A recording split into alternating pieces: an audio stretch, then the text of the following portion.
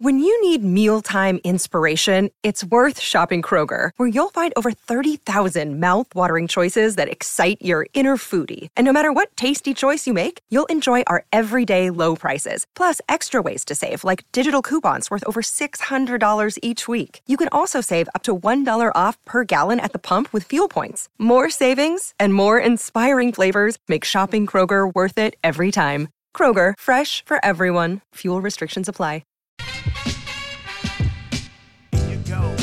Here you go.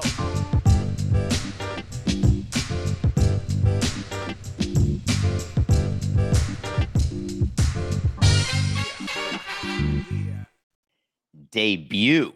That's the nothing personal word of the day. It is February 27th, otherwise known as the worst day of the year, the day after your birthday. What a letdown.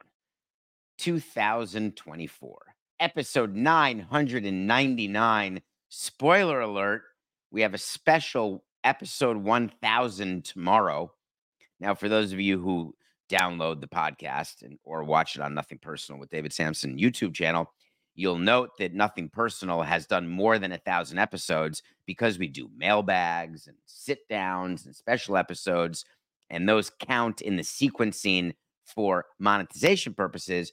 But in terms of what you've all come to expect every Monday to Friday at 8 a.m. with a word of the day and a review and a pick and a wait to see, this is episode 999, which means tomorrow is episode 1000.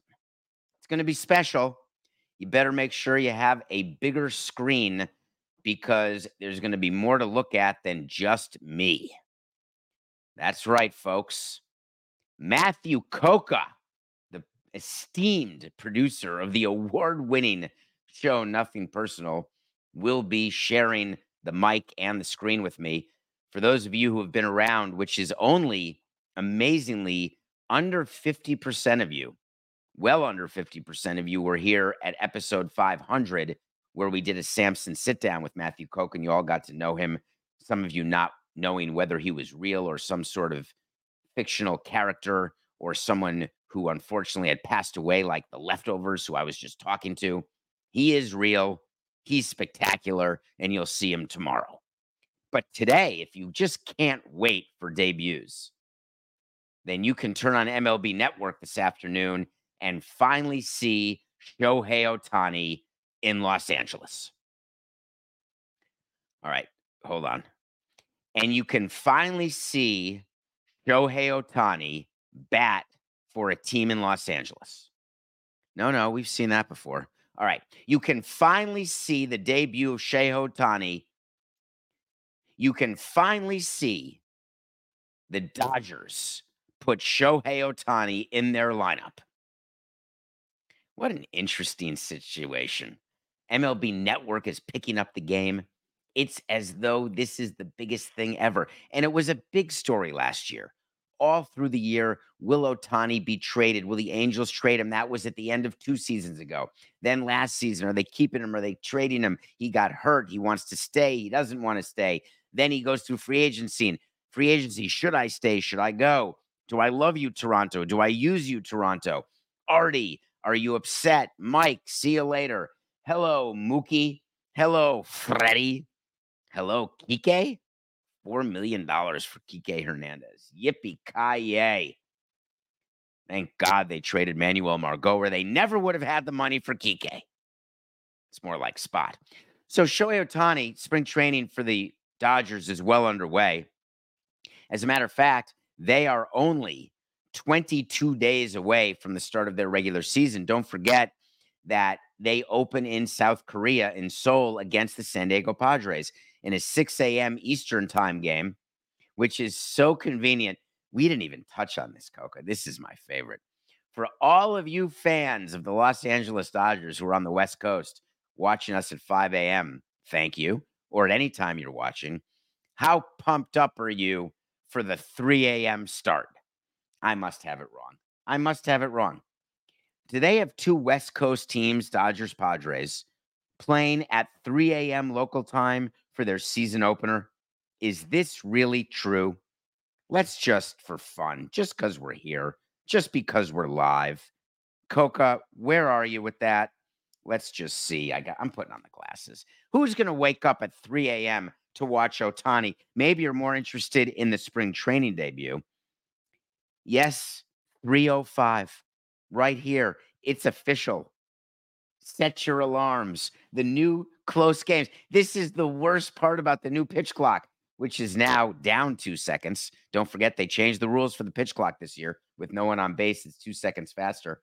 Another thing that's totally angering the union. Forget see-through jerseys. We don't want pitchers getting hurt. So they changed, and the game times are like a half hour shorter. But a 3 a.m. game with a regular game time from years ago, if you think about this, when they go 3.5 easy, the game ends at 6:30. You start your day. You can't go back to sleep. But what if they play like a 2 hour and 20-minute game and it's over at 5:20 and it's that interim period for normal people? I was on a 5:20 a.m. show this morning with Amy Lawrence. They love having me on because I don't need to pre-tape. I'm live, ready to go, chipper at 5:20 a.m. But for regular people who can actually sleep, what do you do at 5:20? Do you go back to bed? So I had a show this morning at 5:20 and a show at 7 before I start the pre-nothing personal routine with Coca at 7:25 a.m. Eastern. I didn't go back to bed between 5:40 and 7 o'clock. I stayed up. I did reading. What are you all going to do? But today we could watch them, and everyone's excited. It's the lead story, even of our show. I would just like to explain a couple things about spring training that there may be some confusion about. Ohtani is getting at bats. He knows the number of at bats he wants to get before March 20th, and then the number of at bats he'd like to have before March 28th, which is the second opening day. The team works with him. He's a position player only. He's got to work in some rehab for his elbow, but that's separate. He is getting himself ready as a position player. Ironically, his position is designated hitter. He will never be in the field. So it was announced that he'll be the designated hitter for today's game. Well, yeah. Anytime you see him in the lineup, that's the position he'll play. Are there scenarios where there could be double and triple switches where they shove him in left or right field for an inning or two? No.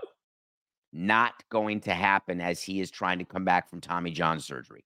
There is zero scenario where he will play in the field this year. So when you're managing against the Dodgers, you do not have to as the bench coach, and the bench coach's job is to forecast what's going to happen, what moves the other team is going to make sure the manager is aware of what's happening in the game, make sure the manager is aware of who's ready to pinch hit for our team, for their team, what matchups will be. Preparing for Ohtani to be in the field, do not waste your time. So announce that he's going to DH. That's great. All excited. And then Dave Roberts said that ultimately Ohtani himself will decide the number of at-bats he has in today's game. I've never heard of that. And I spoke to some people I used to work with, and none of us have ever heard of that. And I don't mean I spoke to like my CFO. I spoke to some of my baseball people. Do you think that after every at-bat comes off the field and says, all right, skip one more. All right, no problem. Do you know how calculated the appearances are for pitchers and position players in spring training? They're aware before the game starts. Hey, you're going to get 2 at-bats. If it happens in the first inning because we bat around, great.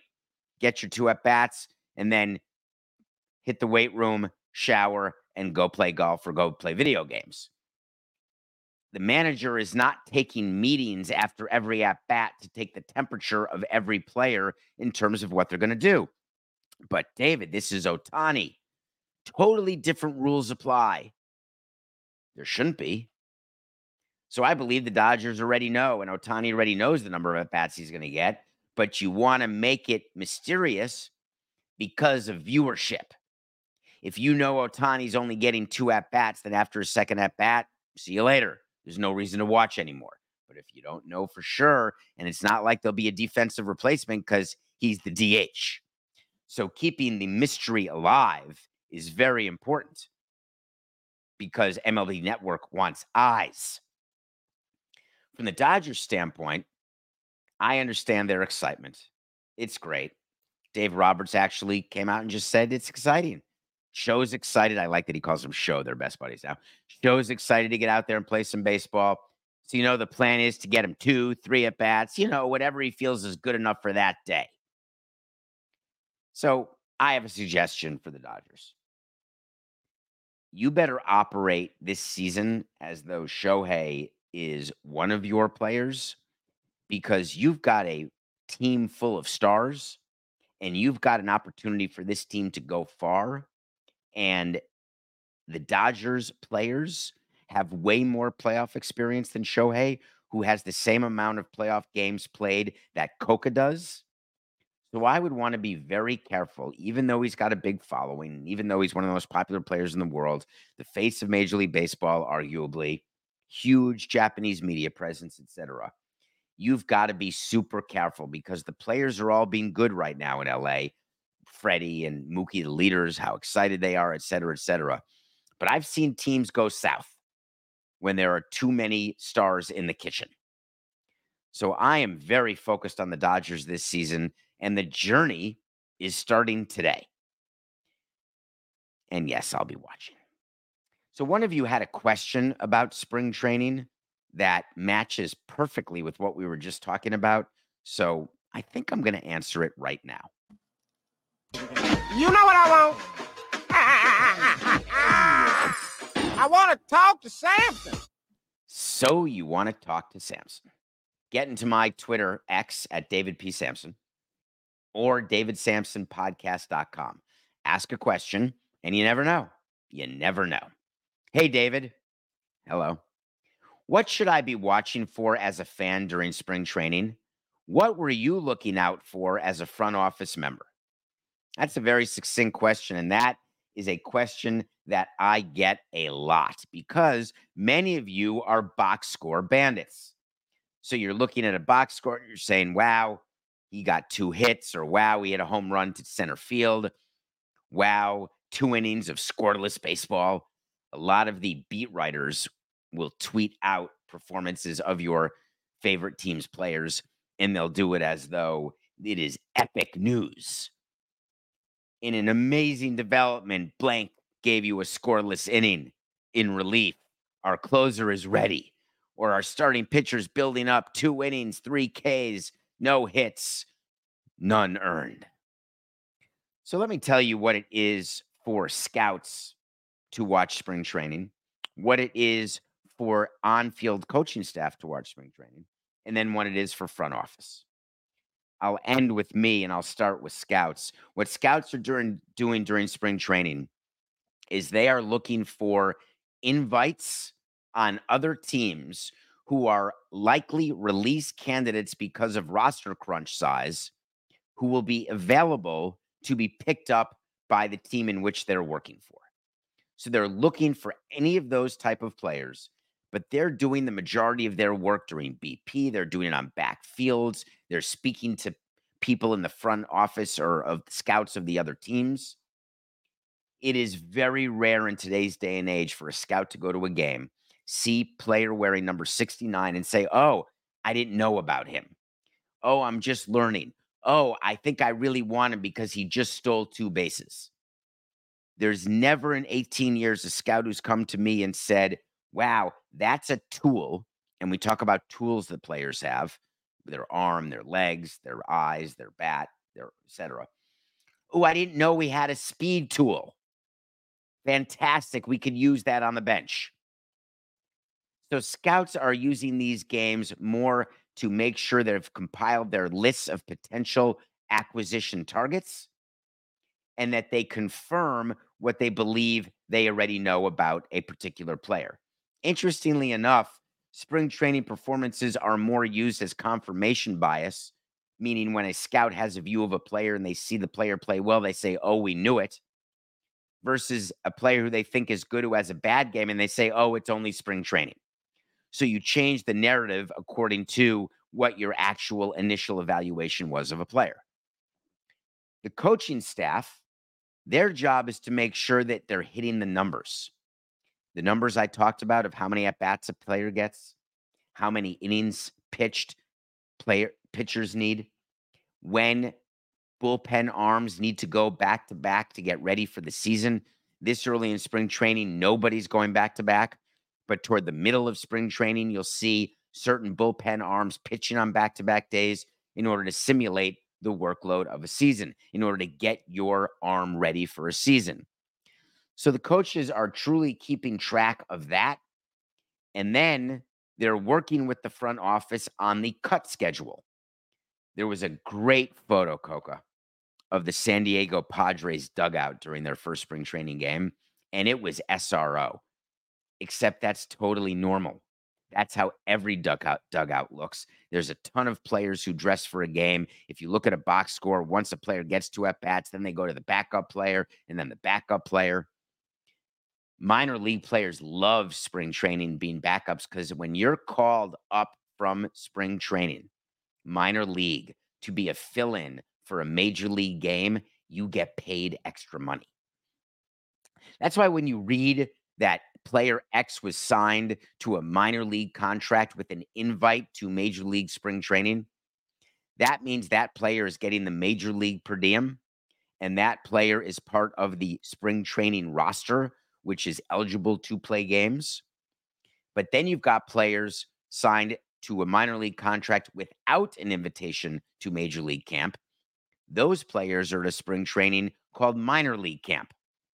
And every day we call the minor league head of player development and say, here's the 5 players we need at the major league game in order to fill in, whether we need an extra inning or 2 of arms. There's the Padres. Look at that. Everyone was saying, wow, what a crowded dugout. Take a look at every other dugout. My focus was more like, wow, that's not a lot of fans. So what about the front office? We either sit in the suite or sit behind the plate. Very, very different than regular season where GMs are in the suite almost every game, if not every game.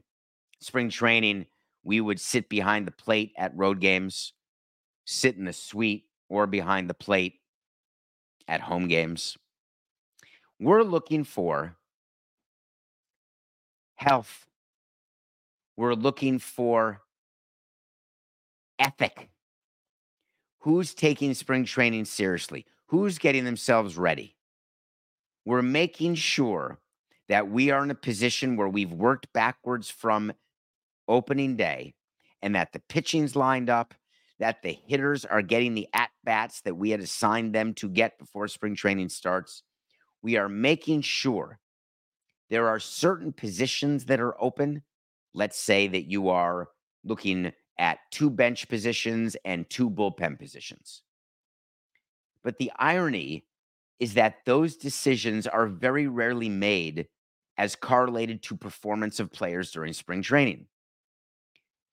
Decisions like end of the bench are made according to what that player is going to get paid, because what you'll read about is this veteran player was signed to a minor league deal with an invite to spring training, and if he makes the big league club, he gets $2 million. But if you release him by March 15th, you owe him nothing. So when you're putting your roster together, you're sort of keeping track. And remember, we told you when you lose an arbitration case and have to pay a player an extra $1 million, that's actually going to come out of the pocket of one of those veteran minor league free agent signings who you're not going to add to your team, even if they're the best opportunity to, because you don't want to blow through your budget. You are watching the bullpen arms. You will have spots in your bullpen. But again, what's most important? Where you are with options. Options are the way you get a player from the minor leagues to the major leagues and from the major leagues to the minor leagues. So you'll read in the transactions column every single day of the season, blank John Cocktoaston optioned to AAA Scranton. What that means is that player under the collective bargaining agreement has at least 1 option remaining, and you get a total of 3 options. That's not 3. That's what it was when I was there. I don't know if the numbers changed. That's not 3 times you can be sent to the minor leagues. That's 3 different seasons. Each time you are optioned during a season, it still only counts as one of your options, which is why players who have options, they are called up, then they're sent down, then they're called up, then they're sent down, and they're on the train back and forth. as opposed to players who are out of options, which is another crop of players who you cannot just send down to the minor leagues without exposing that player to waivers, which means that player can be claimed by any of the other 29 teams and you could lose him. So when you're in spring training, we have a list. Here's our players who have options. Here's our players who are out of options. We would sooner keep a player who's out of options and send to the minor leagues a player who has options, even if that player is more deserving, because we can send him down to the minor leagues without losing him, as opposed to the player without options, where if we don't have him make the team, we have to put him through waivers and we could lose him. So there's a ton of different rules, ton of different things that you want to think about when you are watching a spring training game. But I will end this answer by telling you there's one thing that no executive is looking at. Yet for whatever reason, it gets tweeted out by the team Twitter accounts, tweeted out by beat writers. Cardinals win 3-1. Don't care. I couldn't tell you my spring training record. I know one year with Joe Girardi, we won the Grapefruit League, and the only reason I remember that is we were supposed to be terrible and we had the best record in spring training because Joe Girardi managed the spring training games as though they were regular season, if not playoff games, thinking that, hey, if you win the Grapefruit League, that can give you great momentum into the regular season, which is total horse hockey. Okay. Thank you for that question. All right, let's take a break. I got to tell you the movie I watched on my birthday. I was going to review The Leftovers because I finished that yesterday at like 4 a.m. But then I watched my birthday movie of the week, movie of the day. I'm going to review it when we come back. And then we're going to talk about some stuff going on right now in Indianapolis. And I don't mean the All-Star game. And I don't mean the Pacers. I mean the scouting combine. An interesting take on what's going on there when we come back. Introducing Wondersuite from Bluehost.com, the tool that makes WordPress wonderful for everyone. Website creation is hard, but now with Bluehost, you can answer a few simple questions about your business and goals, and the Wondersuite tools will automatically lay out your WordPress website or store in minutes. Seriously. From there, you can customize your design, pick your brand colors, and add blocks. No custom theme or coding required. You'll get content suggestions that you can keep or revise, and with Yoast SEO built in, we automatically help you get found in search engines. From step-by-step guidance to suggested plugins to an AI-powered help bot, our built-in tools make WordPress wonderful for everyone. Whether you're a beginner or a pro, you can join over 2 million Bluehost users. Go to bluehost.com/wondersuite. That's bluehost.com/wondersuite. Welcome back to Nothing Personal. It's David Sampson and Matthew Coca live every day at 8 a.m. Tell your friends about Nothing Personal. Please subscribe on YouTube as well as wherever you get your podcasts. Keep spreading the word because we're having fun. Hope you are too. You know, it wasn't fun. 103 minutes of Anyone But You with Glenn Powell and Sydney Sweeney. A supposed romantic comedy. A very good supporting cast. Dermot Mulroney, Rachel Griffiths, Brian Brown. Crying out loud. My expectations were extremely high.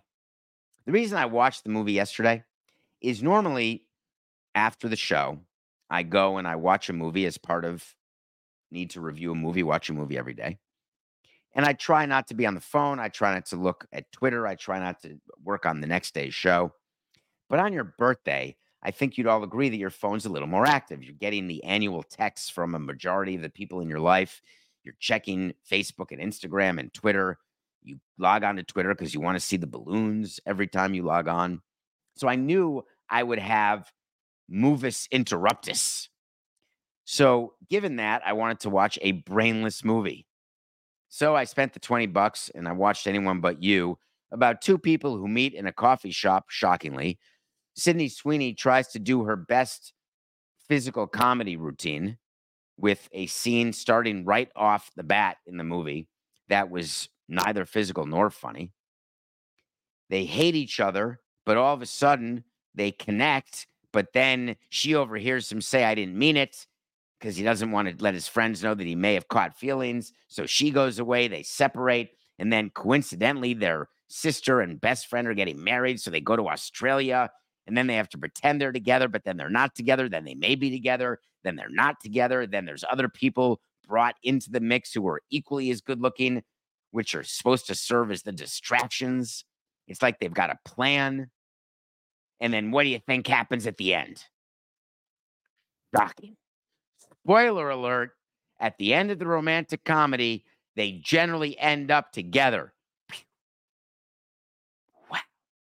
Mind-boggling. Let me save you the 1999 and the 103 minutes by simply saying this. Anything but that is what the movie should be called. And that is my view of what I should have watched yesterday. All right. Indianapolis is having its moment. No sooner do the NBA All-Stars get on the plane that the scouting combine starts. Scouting combine, a made-for-television product. How high can you jump? How fast can you run? Nothing like watching an offensive lineman run a 40-yard dash. Wow, that guy ran a 4.1, a 4.6, a 4.9, a 6.9. My 40-yard dash speed is 6.9. Wow, that guy can really jump. Did you see the height of the peg that he was able to touch? Look at that vertical. Holy criminy. Look at the way he runs routes. Blown away. The NFL said this is a unique opportunity during this time period, post-Super Bowl. Not much going on. The draft's not till April. Let's make this a made-for-TV product. Let's get NFL Network and other networks talking about football. Total ego play. Can't stand those bastages at the NFL, always trying to take the light away from Major League Baseball. But something weird's happening this year. Word is leaking out that certain head coaches aren't even showing up to the combine, which is heresy 5 years ago, 10 years ago. Then we find out that Caleb Williams, the presumptive number 1 pick, unless the Bears don't trade it, in which case he'd be the number 2 pick, he said, I will attend, like descended off the mountain. I will attend, but I won't throw. I thought that's strange. Until a Heisman winner, Jaden Daniels, said the same exact thing. I'm happy to come. I don't know that I want to take that special IQ test you do. I'm not sure I'm going to run, pass, punt, or kick, but I'll be there to do some schmoozing, make some appearances, sign some autos. Why is it that these top draft picks are no longer interested in the combine? Wait for it. Because what is the upside when you are a top pick in the draft to go into the combine? Tell me. Do you think that football coaches with their clipboards and their visors are watching the results of Caleb Williams' throw drill and saying, oh, he's a top of the draft kind of guy? Or do you think that Marvin Harrison Jr., by not attending, is sacrificing his spot in the draft, losing his slot? There's only downside. And the general rule of business is that if you go into a situation where you have only downside, you don't go into the situation. If there is concomitant upside to an action with a risk of downside, that's when you do a cost-benefit analysis, a risk-reward analysis. What do I gain at the expense of what I possibly could lose? Caleb Williams looks at this and says, total gain, 0. The combine is now a middle-class event, which is ironic because the middle class is being so totally squozen in free agency as well as the general country. But from a combine standpoint, you have a chance to do the old TH. The old TH is what players who are borderline players, the reason why they go to baseball showcases or scouting combines is they have the ability to turn heads with their speed, with their lift, with their routes, with their hands, with their mouth, whatever the case may be. There is a genuine upside to performing well at the combine, somehow convincing the executives who are there that, hey, you are now on our draft board. So I am in complete agreement with the combine as a function, but I liken it to the winter meetings in baseball, which are really minor league winter meetings and people on a job hunt. It is not about making trades at the big league level or signing players at the big league level. It just is not the focus. And if that's the problem, then it's not going away. And when I say that's the problem is you've got networks who are covering the winter meetings. You've got beat writers who say, hey, to their company, pay me to go to the winter meetings because we got a lot of action. We have a lot of access to the manager and the GM and the president, and there's going to be a lot of trades and signings, but it never turns out that way. The combine to me is that same sort of concept. So I will be very interested to see whether or not there is an impact of those top players not going, and the answer is going to be no. And then I'm going to be interested to see which head coaches actually show up. We already know Mike McCarthy and Sean McVay and Matt LaFleur and Kyle Shanahan and Robert Saleh. They've already opted not to show up. The guy who will be there, and of course this would make sense, is the new head coach in the NFL. Oh my God, Coca, I am having one of the great blanks. Los Angeles Chargers. That was a tough moment for me just there. Jimmy Harbaugh is going to be at the combine because why not? Why not get a little more media avails, a little more pictures? Let's be the center of attention, the star of stars. Oh, I've got great football reason to be there. I got to learn the players. Well, you were just coaching college. Oh, but I only knew the Big Ten players and our opponents. Now I'm going to look at everybody in the draft. I've got 2 words for you, Jimmy Harbaugh. Eyewash. I wonder how many other head coaches are going to pass. You know who doesn't get to pass? Lower level coaches of these teams. It's not like the Rams and the Packers and the Niners aren't going to be represented. Of course they're going to be. Just not by head coaches because it doesn't even matter. I love the fact that universities take pride in these combines. Like Michigan announced, hey, we have our most ever players going to the combine. We're sending 18 players. Hey, Jim, don't forget to come say hi. Oh, we want to draft you. We want to just take all the Michigan players and bring them to LA. Like that's actually going to happen. So the NFL is fascinating to me because it is the big engine that could.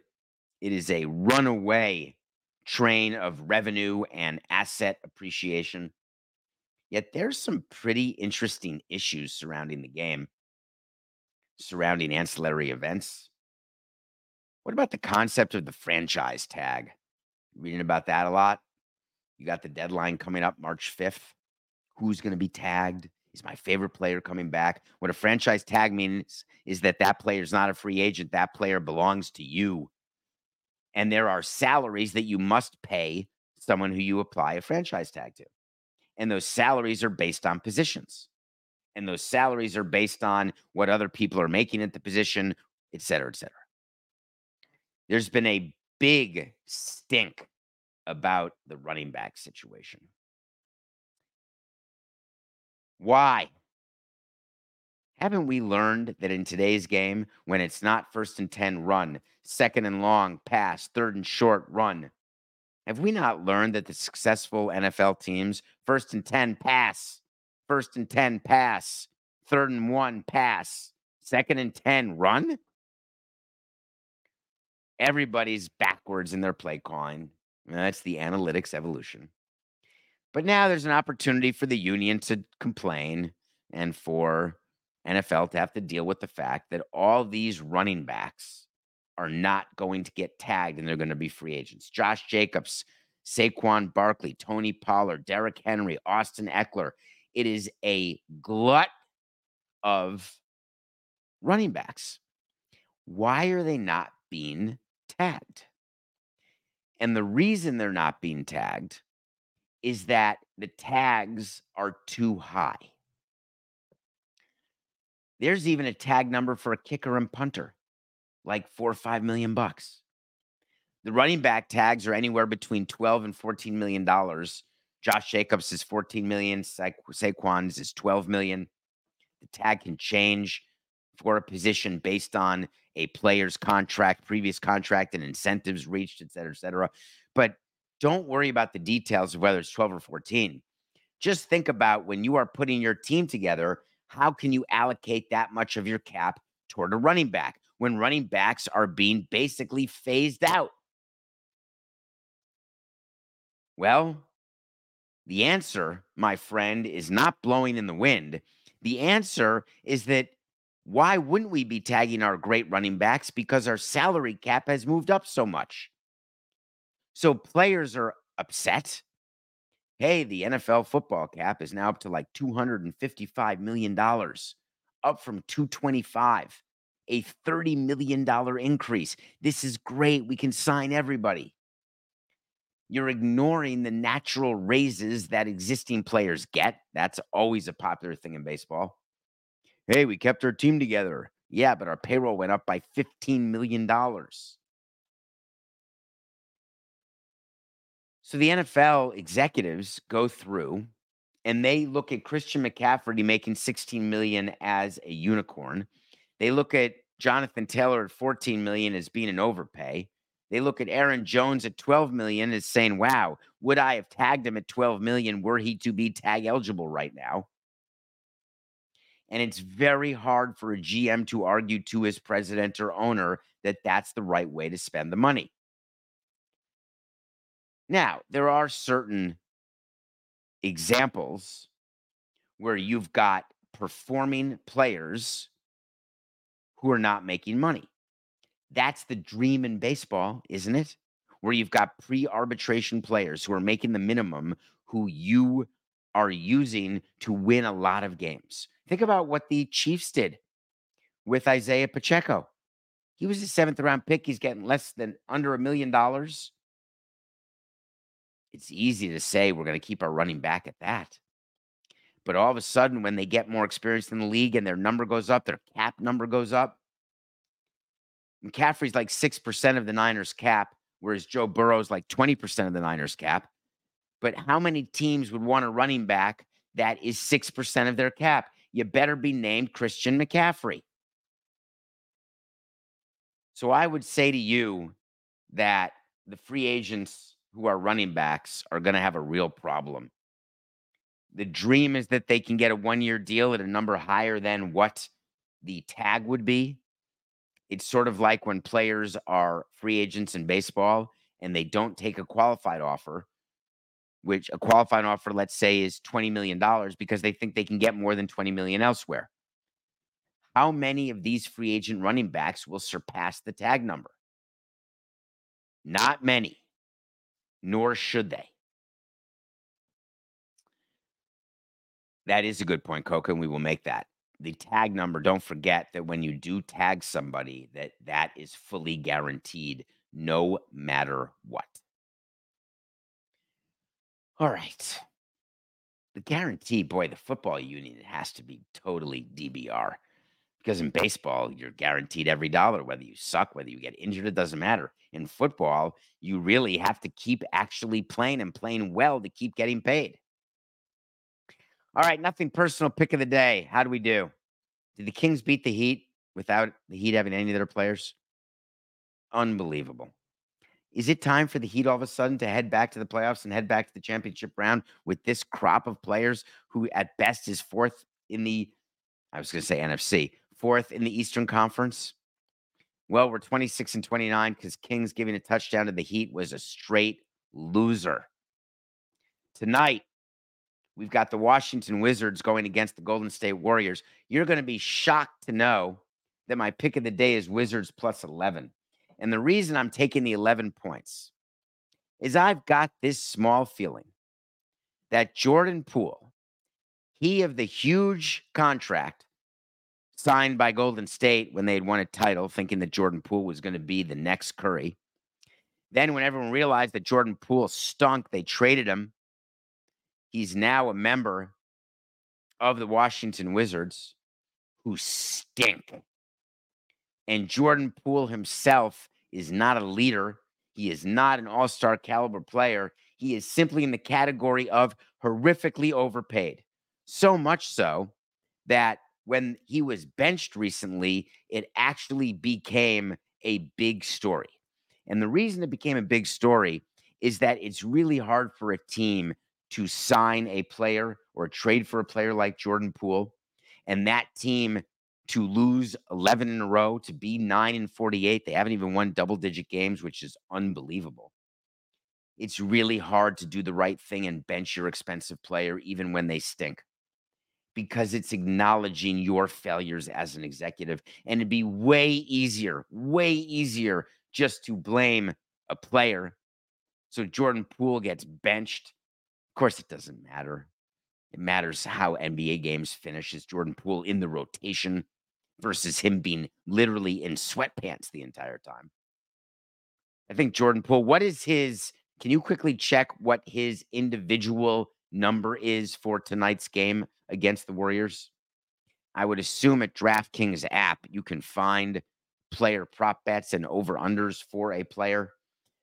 I may do a bonus pick here in addition to the Wizards plus 11 versus the Warriors. If Coke can get in my ear about a Jordan Poole market of points over-under, I want to see where it is, and I may be under as a second pick today.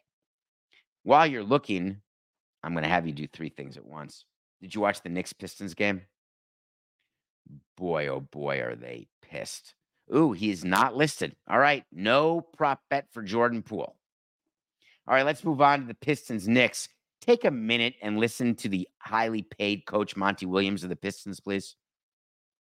The absolute worst call of the season. No call. And enough's enough. We've done it the right way. We've called the league. We've sent in clips. We're sick of hearing the same stuff over and over again. We had a chance to win the game, and the guy dove into Asar's legs, and there was a no call. That's an abomination. You cannot miss that in an NBA game, period. And I'm tired of talking about it. I'm tired of our guys asking me, what more can we do, coach? That situation is exhibit A to what we've been dealing with all season long, and enough's enough. You cannot dive into a guy's legs in a big-time game like that and there be a no call. It's ridiculous, and we're tired of it. We just want a fair game called, period. And I got nothing else to say. We want a fair game, and that was not fair. I'm done. And that'll be $25,000. Wait to see when I tell you something's going to happen. If it does, great. If it doesn't, great. Monty Williams, step right up. Let's make a deal. You owe us $25K. Wait to see is that Monty Williams will get fined for that verbal spewage of malice toward officials, trying to explain why he's such a highly paid coach. He used to be the highest paid until here comes Spoelstra. There goes Kerr. Monty had one of the highest AAVs. He held the record for like 69 days. His team does a lot of losing. The Pistons, not good. Monty, frustrated. Now, is it true that Dante DiVincenzo? Could have just gone with Dante, couldn't I have? All right, do you want to wipe that for the show when you edit it and release it? All right, here we go. 4, 8, 6, 9. The Knicks have a player named Dante, and he was a raging inferno at the end of the game, rolling into a Pistons player in a loose ball, a clear loose ball foul, and the referees swallowed their whistle. Knicks maintain possession, score, win the game 113-111, and the Pistons are stuck losing their 80th game of the season. But the NBA wants to tell you that everything's A-okay. They get the crew chief to talk to the media. His name is James Williams. You won't believe what he said. Upon post-game review, we determined that Thompson gets to the ball first. That's the Pistons player. And then was deprived of the opportunity to gain possession of the ball. This is referee speak for foul. Therefore, a loose ball foul should have been whistled on New York's Dante DiVincenzo. Is there a protest? Because we know about all these other protests that are filed where the referees say, hey, all good here. You don't get the rule. You don't get the show. You don't get the game. This is an example where it's not like they had 8 minutes left and they were able to. Actually, Coca, can you confirm that was the last play of the game? I'm almost positive it was. Am I totally wrong? It was the final possession. If there were ever a protest for the NBA to uphold, it would be the Pistons protesting this, because you can start the game in a tie game with the Pistons having the ball. Or if the Pistons are in the penalty, the Pistons could be on the free throw line. You could actually change the outcome of this game, which could lead to fewer balls for Detroit or a different seeding for New York in the playoffs. But either way, it could have a huge impact. How do you not uphold a protest if the Pistons file an official protest? When the pool official, the chief official, said, uh-oh, that's a call. And uh-oh, final possession of the game. Uh-oh, that decided the game. It's not like it decided the spread where you had a bunch of gamblers upset. This was actually the difference between winning and losing. Strike that. Tying and losing. Wait a minute. If they're in the penalty, the Pistons are on the line and they can win. I think you got to protest and have them uphold it. So we're going to see. The Pistons even had the lead at that point. They were up 1. Man, that's a problem. I'm not upset that Monty Williams did what he did. I'm more upset than the 2-minute report James Williams did what he did, because now the NBA, Adam Silver's got to be looking at himself and say, all right, we got to get New York deep into the playoffs. We need to. We're doing new media rights deals. We need them to have a run to the Eastern Conference Finals. We need the market. Detroit, not so much. Congratulations, Monty, though, on your contract. All right. That's it. We're going to be back tomorrow. Episode 1000, Coca. Are you ready? We are. Until then, it's just business. This is nothing personal.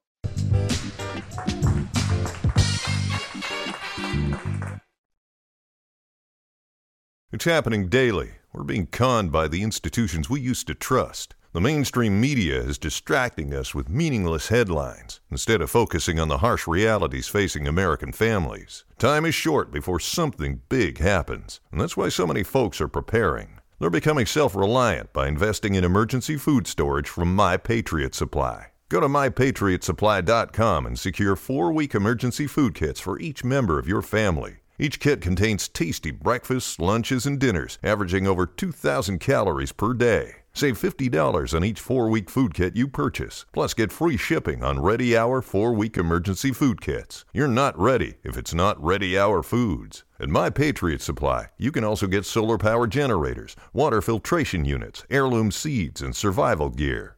Order by 3 p.m. and your unmarked boxes ship the same day. Shop MyPatriotSupply.com today. MyPatriotSupply.com.